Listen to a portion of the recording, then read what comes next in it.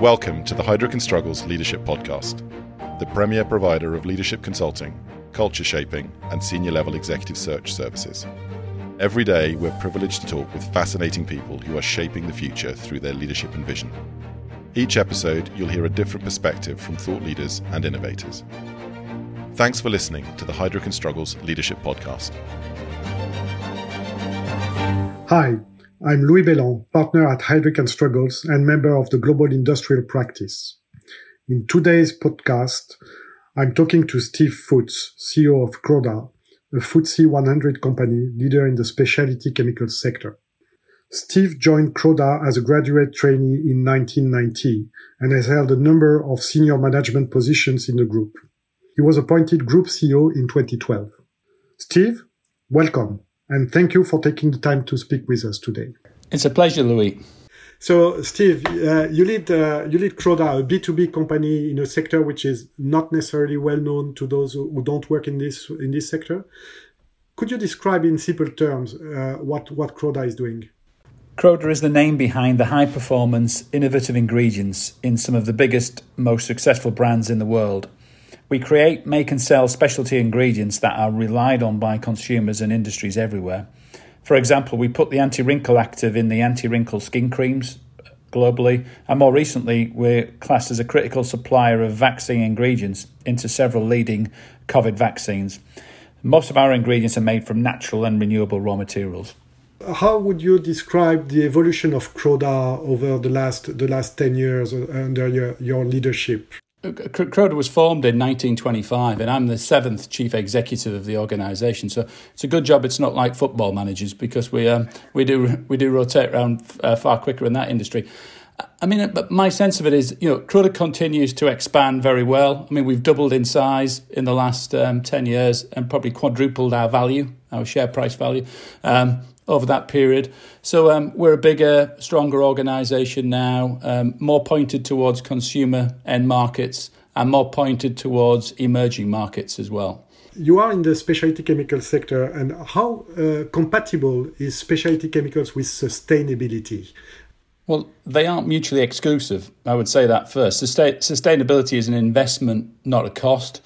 And our industry has a huge responsibility to increase the positive impacts of our actions whilst reducing the negative impacts. And it doesn't really matter where you start from in our industry. You could be in petrochemicals, you could be in diversified chemicals, you could be in specialty chemicals, as you say.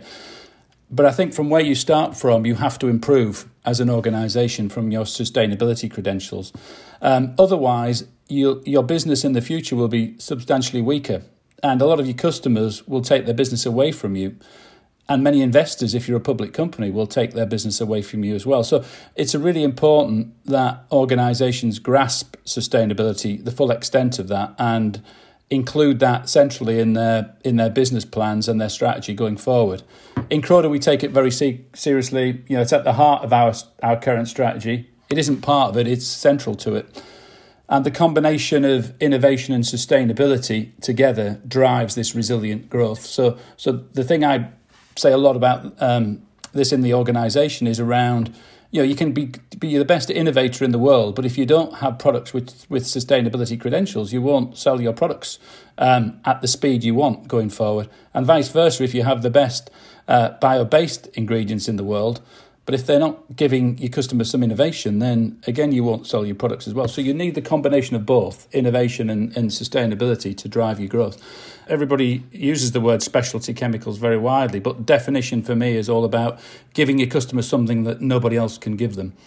And they want it, they need it, but they want to create great value with that. That's the definition of specialty chemicals. It isn't about extending a specification, putting it in a different drum and calling it something different. It has to have great value to your customer, and it has to create value for them as well. You have put in place a purpose-led strategy relatively recently, actually. Can you describe what does it mean and what changes it triggers in terms of culture, in terms of organization, in terms of structure, in terms of leadership skills? We created our purpose, Smart Science to Improve Lives, about 3 years ago.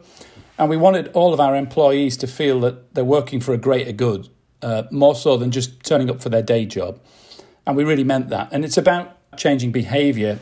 So whether we are making more batches right first time to reduce carbon dioxide emissions, or whether it's to help solve the biggest medical crisis of our generation with our involvement in the vaccine ingredients, we're using our smart science to save lives.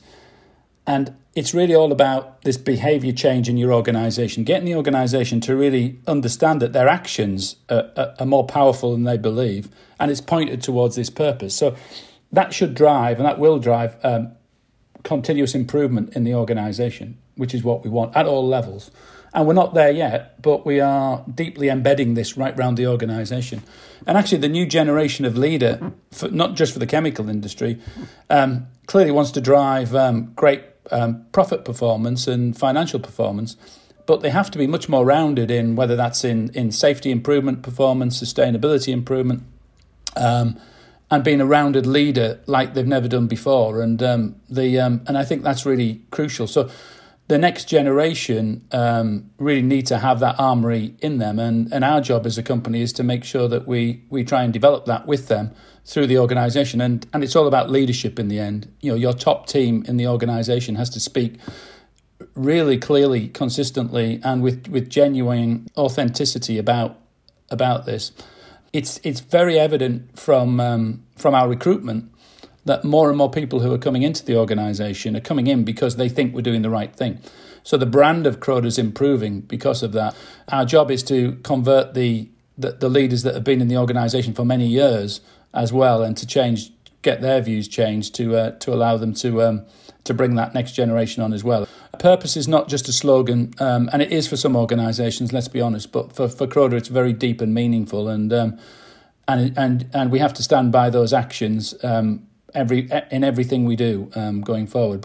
You mentioned the behavioral change. What does it mean practically in terms of behavioral change for the executive team, or even for all leaders in your company? Well, I think we start with the view that the non-financial performance of the organisation is as important as the financial performance. So when we review the financial performance, we also review the non-financial performance as well of the organisation. And the point I'm trying to make with everybody is we should be disappointed if we create great profit growth and our carbon dioxide Scope 1 emissions go up at the same time. We don't think they're mutually exclusive. We think actually we can apply our innovation to our factories as much as we can to our research and development. And we believe going forward that we can continue to deliver great financial performance, but it will be as a consequence of great non-financial performance as well. And it's important that we see sustainability in that manner. It's not a cost; it's an investment in your future. And is this the way the board sees it as well? How do you embark not only the organization but also how your board supports you in that transformation? The board have been hugely supportive, and they get sustainability, and they get it because they can see the potential transformative value it's got for the organisation. The Croda's history has always been in natural ingredients. So since 1925, when we started making products, we made them from wool grease, which was from the fleece of wool. I mean, arguably one of the most natural ingredients today.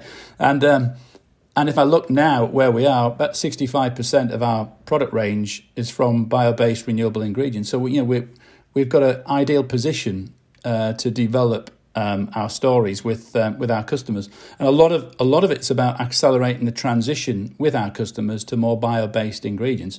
But you have to do that with innovation. The board's involvement has been more significant than probably many, in so much that we, in arriving at our purpose, we held a competition, internal competition around the world, 1,300 responses to our questions around what should we stand for in terms of purpose. And as a board and as an executive committee, we read every one, and we arrived at smart science to improve lives. So we engaged the organisation by, I think, engaging ourselves first, and once we engaged ourselves in that, then it's much easier to deliver that through the organisation once you've increased the awareness of that at the start. So the board have played a crucial role in that. And as I said, we're really excited about rolling this out. And the announcement recently of Croda's involvement in the Pfizer vaccine I can't think of a better example of playing our purpose out of smart science to improve lives. We are we're now innovating in what is the biggest medical crisis of our time, in the biggest medical drug of its time, and it's quite appropriate that Croda's involvement is central to that through our innovation. So, it brings to life the purpose in a very big way. Along those lines, how do you see the future of Croda? Yeah, well, it's all about sustainability. And the question we ask mostly in the organisation is, through that sustainability lens, which markets are likely to be the fastest growing in the future? And just as important, which are the markets that are going to die away and reduce significantly? And what you have to do is you have to be on the right side of whether it's legislation change, consumer behaviour changes. But significantly, there's great opportunities out there. But if you're on the wrong side of those market changes, you could have a much weaker business. So the markets are changing much quicker today than I've seen in my 30 years in the industry. So organisations that really get sustainability, that are focused on customers in a laser-like way, trying to meet their unmet needs and anticipating what they need beyond today, will be the successful companies of the future. So effectively, it's linking innovation to sustainability. In summary, the next decade is polarising around sustainability, and the modern company and the modern leadership around those companies have to really get that the non-financial performance is just as important, if not more important, than the financial performance, and they're not mutually exclusive. And how are you preparing your leaders to face those challenges of the future?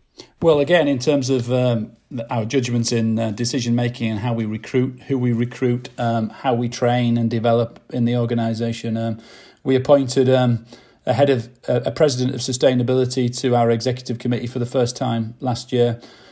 And for the first time last year, we included sustainability metrics in our remuneration for the top 300 in the organisation. So, we've got something to guide us there with as well. And we've got ambitious targets. So by 2030, we want to be climate, land and people positive. And we've got very detailed objectives around each of those three work streams. And that is really critical. And what we've seen so far is a really great response from the organisation. Many people in the organisation are excited about helping and supporting that. And that's the most important thing in the end, because what we really want to do is drive that behaviour change in the organisation. Effectively, you'll innovate better, we'll innovate more. Our customers hopefully will like that if we keep close with them. And we'll be a stronger business financially because of that. And that's the whole thinking. It's like a virtuous circle. Powerful in its way, but the heart of it is to get the organisation galvanised around. This is not just an initiative. It's more than that. It's a sort of way of life that is going to be with us all now forever. Is there a model you look outside, a sector or a company or leader? I like organisations that have had a great track record for a long period of time, but that track record is in innovation and increasingly sustainability. So anything like that, any organisations that have done it over the years, whether that's football teams, whether that's technology stocks, or whether that's in our industry, and there are plenty of those organisations out there that have done a great job. And we have a list of our most admired peers in our industry, and they're in there because of that longevity of success. But I think in terms of leadership, the thing that I get inspired with is beyond incredible leaders, I call them. People who can imagine the unimaginable in their organisation and take the organisation to a higher level that was probably dreamt of many years before that. So those people that can do that, and there's not many around, and we need more of those people, whether it's in politics or in sport or in the chemical industry.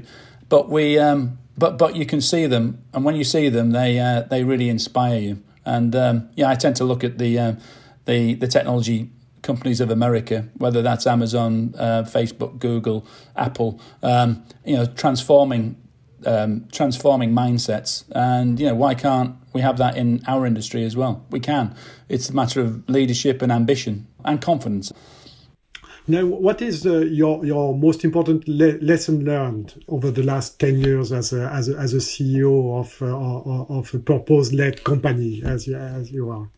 Keep innovating. It's all about innovation for me at the start of it, but it's making sure your organisation is fully engaged in this whole area of sustainability, and they really get it for the right reasons. And making sure your organisation continues to focus on your customers and really deeply understand what your customer really wants from you in the next few years, not today. So it's about meeting unmet needs. But we're big innovators in Croda, and resilience comes from giving customers what they want when they want it, and making it very difficult for them to reformulate your products. Steve, thank you for making the time to speak with us today. Thanks, Louis. It was a pleasure. Thanks for listening to the Heidrick & Struggles Leadership Podcast. To make sure you don't miss more future-shaping ideas and conversations, please subscribe to our channel on the podcast app. And if you're listening via LinkedIn, Twitter, or YouTube, why not share this with your connections?